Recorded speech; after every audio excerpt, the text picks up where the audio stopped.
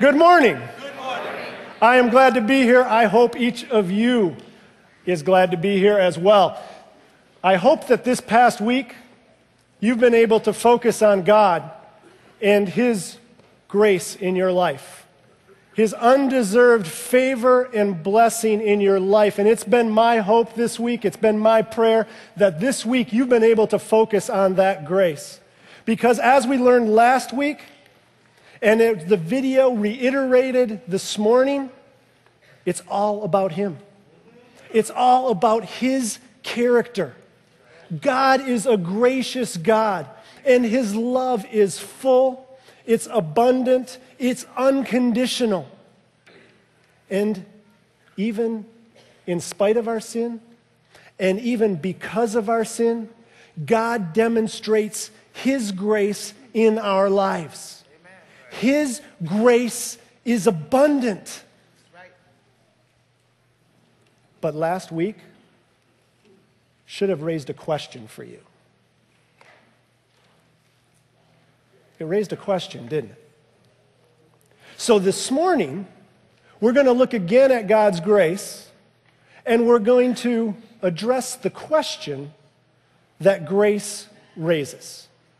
But let's pray first and ask God to bless this time. Heavenly Father, we thank you for this morning. I thank you for each one of these people here. And Lord, we pray that you will know that we are here because we love you. We are here to worship you, and we are here to hear from you. So we pray that you will open our ears so that we can hear. You will open our eyes so that we can see. Lord, meet us here this morning and teach us what you would have for us to know. It's in Jesus' name we pray. Amen. Now let's make sure that we're all on the same page this morning. We're in the books of 1st and 2nd Samuel, and recently we've been in the life of David. And we've heard that David is a man after God's own heart. That David is the man in Scripture who has an undivided heart for God. But in 2 Samuel chapter 11, we learn that David sins. And when David sins, he sins big. David commits adultery with Bathsheba, and as a result of that, he tries to cover the sin, and he has Bathsheba's husband Uriah killed on the battlefield. Now you might think that because David is the king of Israel, that he is going to get away with this sin. But David doesn't get away with the sin. God brings the heat. God brings calamity. God brings his foot down upon David and punishes him for his sin. David doesn't get away with his sin, but God is gracious.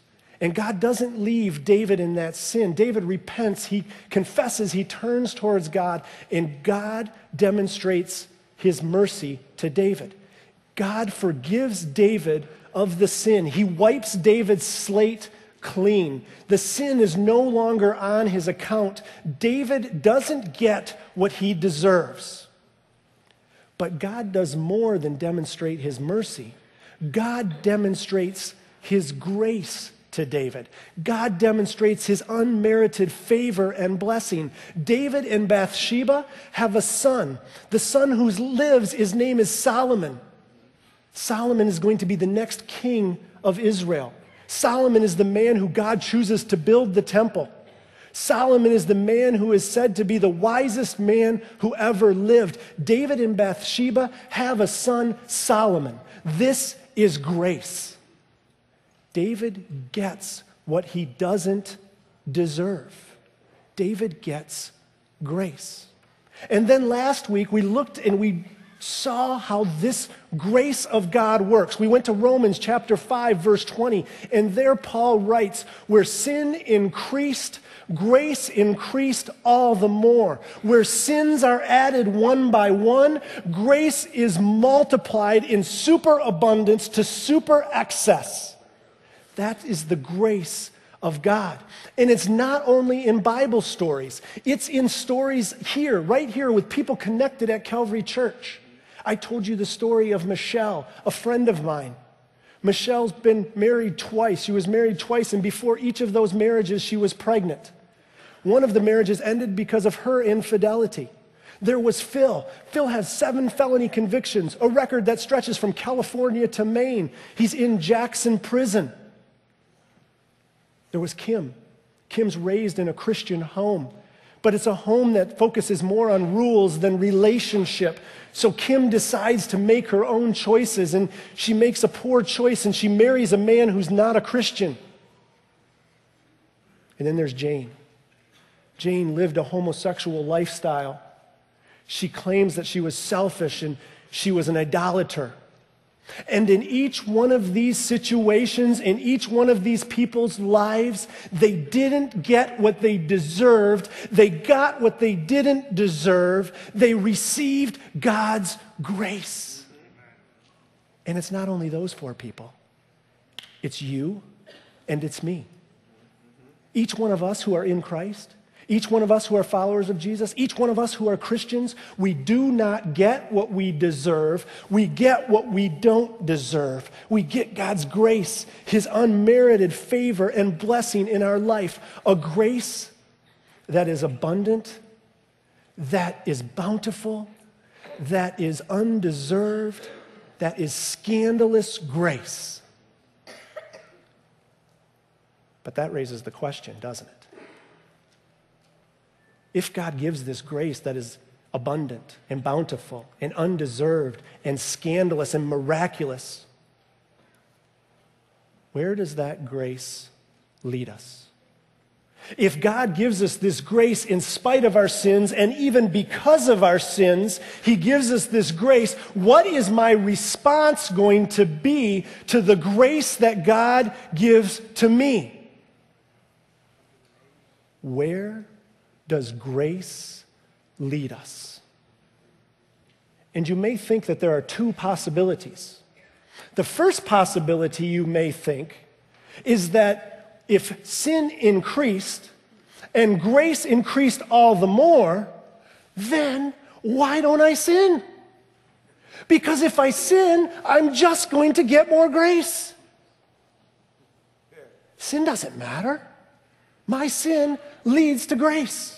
In fact, this past week, I had a number of people comment, a number of people concerned with last week's sermon, and they said, Tom, you preached that message, that's going to cause people to sin. So one of the options, one of the possibilities, if you will, is that grace may lead to sin.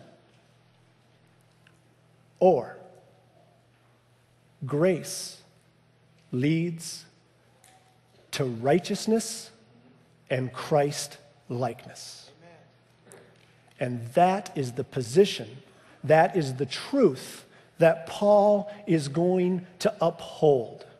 Grace leads to righteousness and Christ likeness. Take your Bibles, Pew Bible or your regular Bible, take your Bible and turn to Romans chapter 6, page 799. Romans chapter 6, page 799. And Paul is going to answer the question, where does grace lead us? Now, Paul recognizes that what he has just written in Romans 5:20 is scandalous. He's writing to a people then, and he's writing to a people now who like the idea of a set of rules, what the Bible calls the law. These people like the idea of a set of rules that they can follow in order to earn their righteousness before God. And we often act like that, don't we? We often act like we can earn our righteousness before God. If I just make the right decision, if I just do the right thing, then God is going to approve. Then God is going to give me His grace. Then God is going to be happy. And on the other side of the coin, if I don't make the right decision, then God is going to be really angry. God is going to be upset, and He's going to remove His grace. He's going to remove His favor from me. You know what this is like, don't you? Sometimes you white knuckle your way through your 15-minute quiet time in the morning, and you think to yourself, if I just get through this quiet time, I know that God is going to show me His grace. He is going to bless me today. My day is going to be a great day. But oh man, what if I only do 7.5 minutes? God's going to be angry with me. He's going to remove His favor from me. He's not going to bless me. You see, Many of us here this morning, many of us who have been Christians for a long time, we do the things that we do because we think that if we don't follow the rule or we don't follow the rules, then God's grace isn't big enough to cover us or to apply to us. And Paul says, that's not the way this thing works. Paul says that righteousness before God, that rightness in God's eyes, only comes when we put our faith and our trust in Jesus Christ and what he did for us on the cross. Nothing that I did, it's what Christ did. And so when Paul writes where sin increased and grace increased all the more, he knows what he's doing. He is turning the system upside down, or maybe I should say he's turning the system right side up. Paul knows what he's doing, and he knows what's coming next. Paul anticipates the question. He knows what the critics are going to say. So he asks the question rhetorically right off the bat. Look at what he says in Romans 6:1. Because he's answered, if we get more grace when we sin, hey, let's sin. So Paul steps right up and addresses that. Romans 6:1. What shall we say then? Shall we go on sinning so that grace may increase? That's the question, isn't it? What shall we say then? Shall we go on sinning so that grace may increase? In that phrase here, go on sinning, that refers to habitual sin. It doesn't refer to a sin now and then, or maybe one sin here and one sin there. It refers to a pattern of sin or habitual sin. There's a Phillips paraphrase of this verse, and I like how it reads. It says, shall we sin to our heart's content and see if we can exploit the grace of God? Shall we sin to our heart's content and see if we can exploit the grace of God? Well, on one hand of the spectrum, on one end of the spectrum, there's the law keepers, the people that really want to follow the law and they think they can earn their righteousness. On the other side of the spectrum, there are the antinomians. The antinomians, it's a big word, it's kind of a seminary word, but it's important to understand here. An antinomian, anti against, nomos law, it's a person who is against the law. A person that says, it doesn't matter what I do because God's going to forgive me anyway. It doesn't matter if I follow the law because God will make it right. That's an antinomian. And unfortunately, the church, whether consciously or unconsciously, is filled with antinomians. Think about it. Have you heard people say, you know, I know what God says, but I just want to be happy? Or you've heard people say, why does it matter if I do this or that? Because God's just going to forgive me anyway. An antinomian perverts grace. An antinomianism, or any other belief that doesn't cause us to become more like Christ in character and in practice is not biblical Christianity. That's why Paul asks here, what shall we say then? Shall we go on sinning so that grace may increase? Well, Paul doesn't leave us hanging for too long. Look at verse 2. Right away, we see Paul's highly emotional response, and you sense his outrage by the question, his blunt response. Look what he says. By no means. It's a strong interjection, and it can be translated, may it never be, perish the thought. Some of you may be looking at the King James Version. It says what? God forbid. In the strongest terms possible, Paul is saying, no, you do not go on sinning so that grace may increase. This is impossible. This is unthinkable. You can't go on sinning so that grace may increase. It's absurd for a follower of Jesus to persist in sinning just to get more grace. So after making that strong introductory statement, he seems to return to logic, and he explains himself in the second half of verse 2. Look what he says. He says, we died to sin. How can we live in it any longer? Now, I want you to look at the phrase, we died to sin. And underline that word, died. Probably shouldn't do that in the church Bible, but in your Bible, underline the word died, because it's key to understanding this whole chapter. It's key to understand living the Christian life. And notice the tense that the word is in. What tense is that word in? Past tense. We died to sin. It's not in present tense. We are dying to sin. It's not in future tense. We will die to sin. It's not in the imperative, die to sin. It's not an exhortation, you will die to sin. It's in the past tense. We died to sin.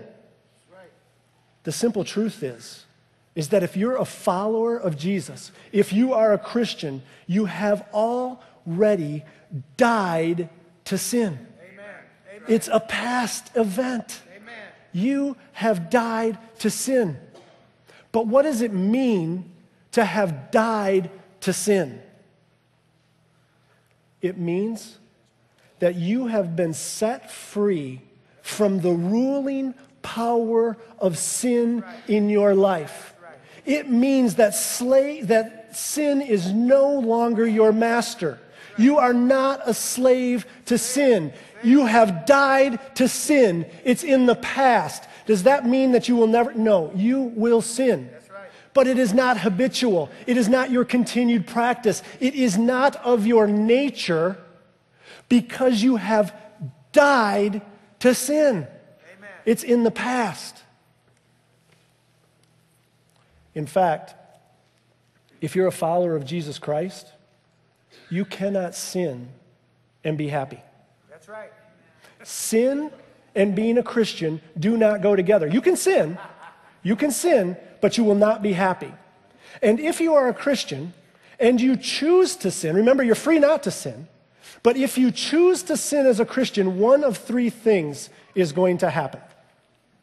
You can write this down.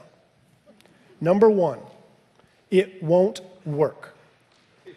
You, as a Christian, can choose to sin, but number one, it won't work. You may sin, but it will not make you happy. In fact, it will cause discontent. It will make you uncomfortable. It will make you feel you will feel disconnected. Because as a Christian, you are not able to continue in sin. It won't, the envy, the anger, the malice, all of the things that you were able to do in the past, the gossip, all of the things that you were able to do in the past that kind of made you happy, don't work. They won't make you happy anymore. Amen. You will experience discontentment. So number one, it won't work. Number two, God will stop you. Now, God will not stop you from sinning. You may sin, but God will stop you from continuing in that sin. God will discipline you, and he will do it in one of two ways. Way number one is he will make your life so miserable that you will cry out for his mercy and forgiveness to get you out of the misery. Or number two, he will end your life prematurely. God will not allow you as a Christian to remain in sin. It won't work. God won't allow it. Third, if you sin and you continue and remain in your sin. Did you hear what I said? If you sin and you continue in that sin, you remain in that sin, you were never saved in the first place. You are not a Christian. What I mean by that is if you sin, you remain in that sin, and you do not feel the pull, the tug of the Holy Spirit calling you back. If you do not feel discontentment from that sin, if God is not calling you to repentance, if you do not feel a conviction in your heart, then you're not a Christian. That's right. And the reason is because your sin is in the past. You have died to sin, past tense. It is no longer your master. It no longer controls you. You are free to make the right choice. So when we look at our possibilities, when we look at those possibilities, we see that there actually are not two possibilities. Because grace cannot lead to sin. Grace, therefore, if it cannot lead to sin, therefore grace can only lead to righteousness and Christ-likeness. So when Paul says where sin increased and grace increased all the more, he knows the answer. You can't stay in your sin. So the more grace is not going to lead you back to sin. It leads you to righteousness and Christ-likeness. So now if you would, he's going to develop. Look at verse 3. Look at verse 3. Look at what he says. Or do you not know? He's going to bang this home. Or do you not know? And the word know here means understanding. Are you walking around with no understanding of this? Do you not know that all of us who were baptized into Christ Jesus were baptized into his death? Paul is going to reinforce the truth that we're dead to sin. We have died to sin. It's in our past. And he's laying the groundwork for the next point that he's going to make.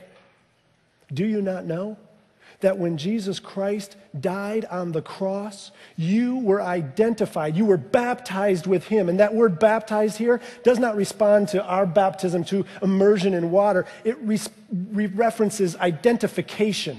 Do you not know that when Jesus went to the cross, you were identified with him? It's as if when each of us came to Christ, it's as if we were miraculously placed back 2,000 years ago and put on the cross with Jesus, where he bore our sin, where he paid our debt. And what happens at that point is we died to sin. Amen. Past tense. It's in the past.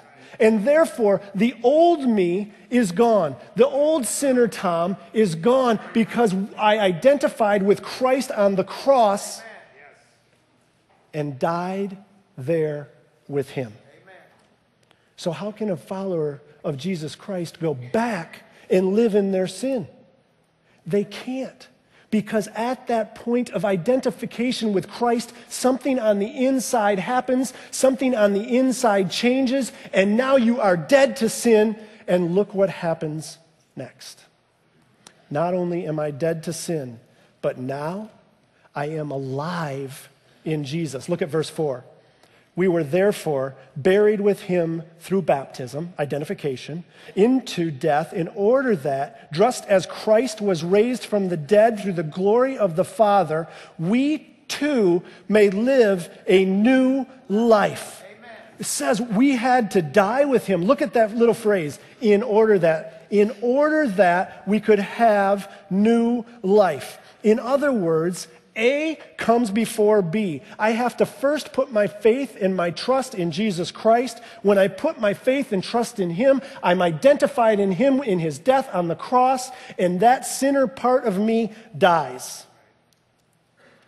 That has to happen in order that I have new life.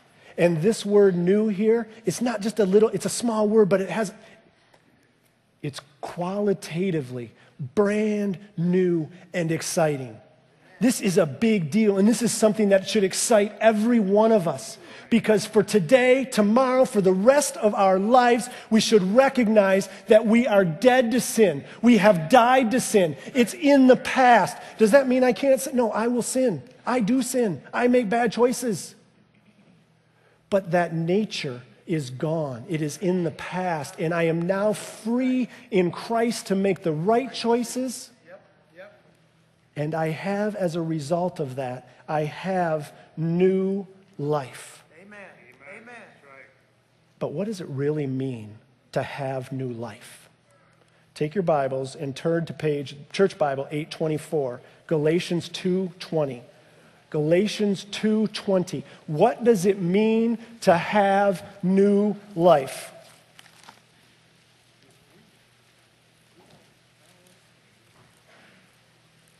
It means that we have a new identity.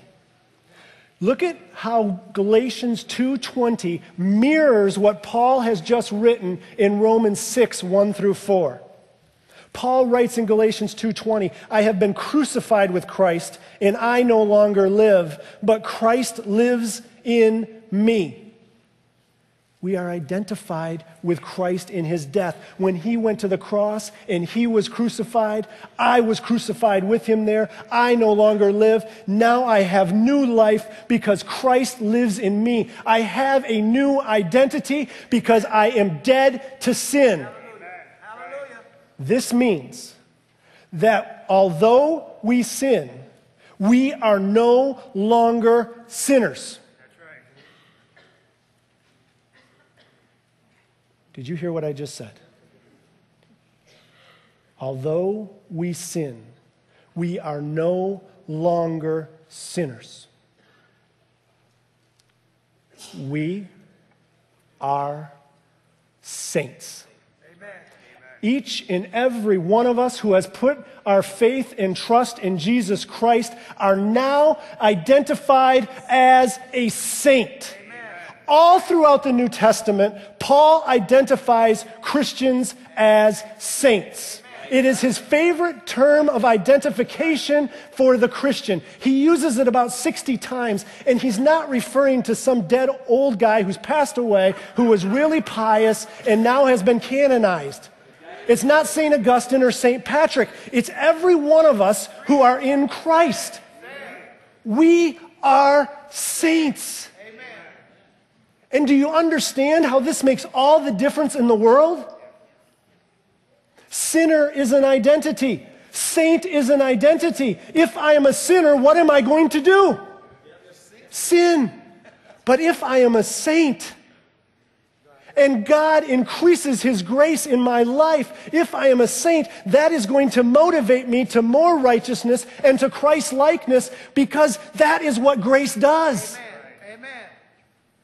We are saints. Yep. Have you ever heard people say, I'm a sinner saved by grace? Have you heard people say that? Oh, yeah. I'm sure some of you have said it. I've said it. It's true, but it's the wrong focus. I am a saint. Each one of you who are in Christ, you are saints. Yes. Amen. And it matters. Because sinners sin because they're sinners. Saints, though, we're saints because of the grace of God in our lives, his unmerited favor and blessing in our lives. Recently, there was a guy named Chris, and he came in to meet with one of the pastors here at Calvary. And he came in, and his life was messed up. Chris was making tons of poor choices. Things were not going well. He's trying to kind of hold it all together, but it's fallen apart. So he meets with the pastor here at Calvary. And they begin to talk about identity, about who Chris is in Christ. And they go through Scripture, and they're speaking of identity, and they're looking at the passages that talk about who Chris is because he's a Christian.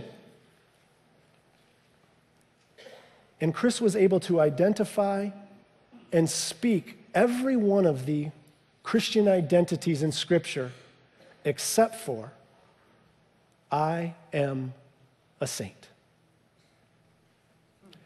Over and over, he was encouraged, Chris, just say it. Just say, I'm a saint. And Chris would try, but he could not get the words out of his mouth. He could not proclaim that he was a saint.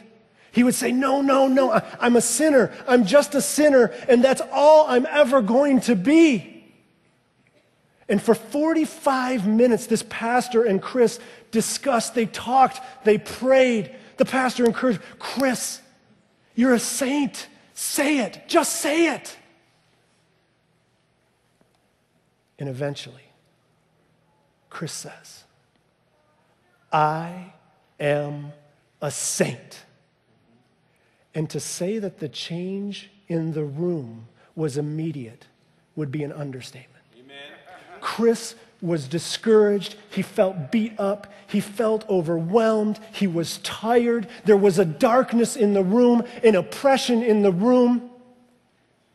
But then Chris says, I am a saint. And immediately, there was a light that entered the room. Chris was filled with an energy. His voice became more confident and firm, and he recognized in his core that he was not a sinner, he's a saint. And it all happens because of a recognition of change of identity. Chris is no longer a sinner, he is a saint. And for each one of us here who are in Christ, you are no longer sinners. You are dead to sin.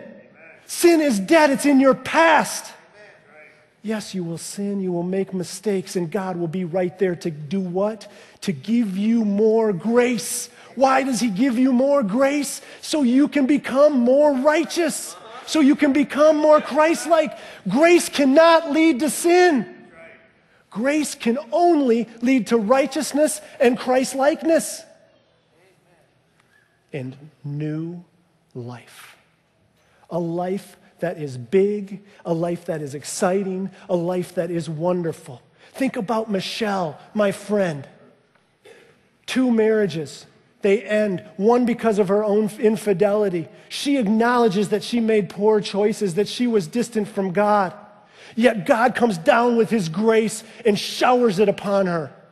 And now today, Michelle, husband, children, great family, a job in which she serves Christ daily. Big, exciting, wonderful. Why? Because God's grace increased all the more, and she is no longer a sinner, and she knows it because now she is a saint. Phil, 7 felony convictions. Rap sheet across the United States, he's in Jackson prison. And God reaches down and turns the heart of stone into a heart of flesh. And now Phil today, he has a wife, he has 2 houses, he has a dog. And when he writes his letter to us, he says, guys, I need to know how to better share with my workers at the shop the truth of Jesus and what he's done in my life. Big, exciting, wonderful. You see, Phil knows he's no longer a sinner. Amen. Phil is a saint. Amen. He has new life. And Kim grows up in the home. Christian home, but big rules, not much relationship. She marries the guy who's not a Christian, but now God's grace comes in. Her husband receives Jesus. Amen. Her children follow the Lord. Her grandchildren follow Christ. If I were to put her up here, if I were to introduce you to her, she is a picture of God's grace. Why? Because she knows she's not a sinner. She is now a saint. And she demonstrates the grace that God showed her to all those around her. Because she knows her identity. Jane, a homosexual relationship, selfishness, idolatry. Yet God demonstrates his grace. Where sin increased, grace increased all the more.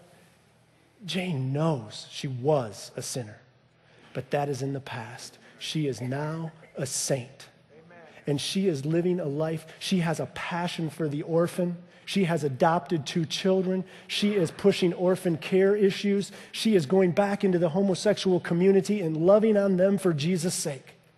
That is a life that is big, exciting, and wonderful. All because where sin increased, grace increased all the more. Amen. Grace can never cause sin. Grace only causes an increase in righteousness and Christ-likeness. Amen. I want each of you to know this morning, in the bottom of your heart, I want each of you to know beyond all doubt that God is a God of grace. Amen. And his love for you is full, is free, and is unconditional. And where sin increased, grace increased all the more. Amen. So you are no longer sinners. To all the saints of Calvary Church who have experienced God's mercy and grace, grace and peace to you. Let's pray. Our gracious Heavenly Father, we thank you for this morning, for the time that we've had to worship and to hear from you. We thank you, Lord, for your word. And it is clear that only a God like you could put this all together. Lord, we thank you that where sin increased, grace increased all the more. We thank you that you are a God of mercy and of grace. And Lord, I pray for all of us here this morning that we would be a people who know and experience your grace.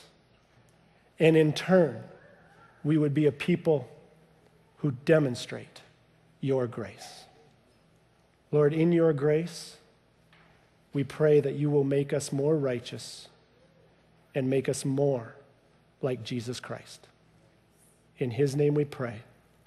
Amen.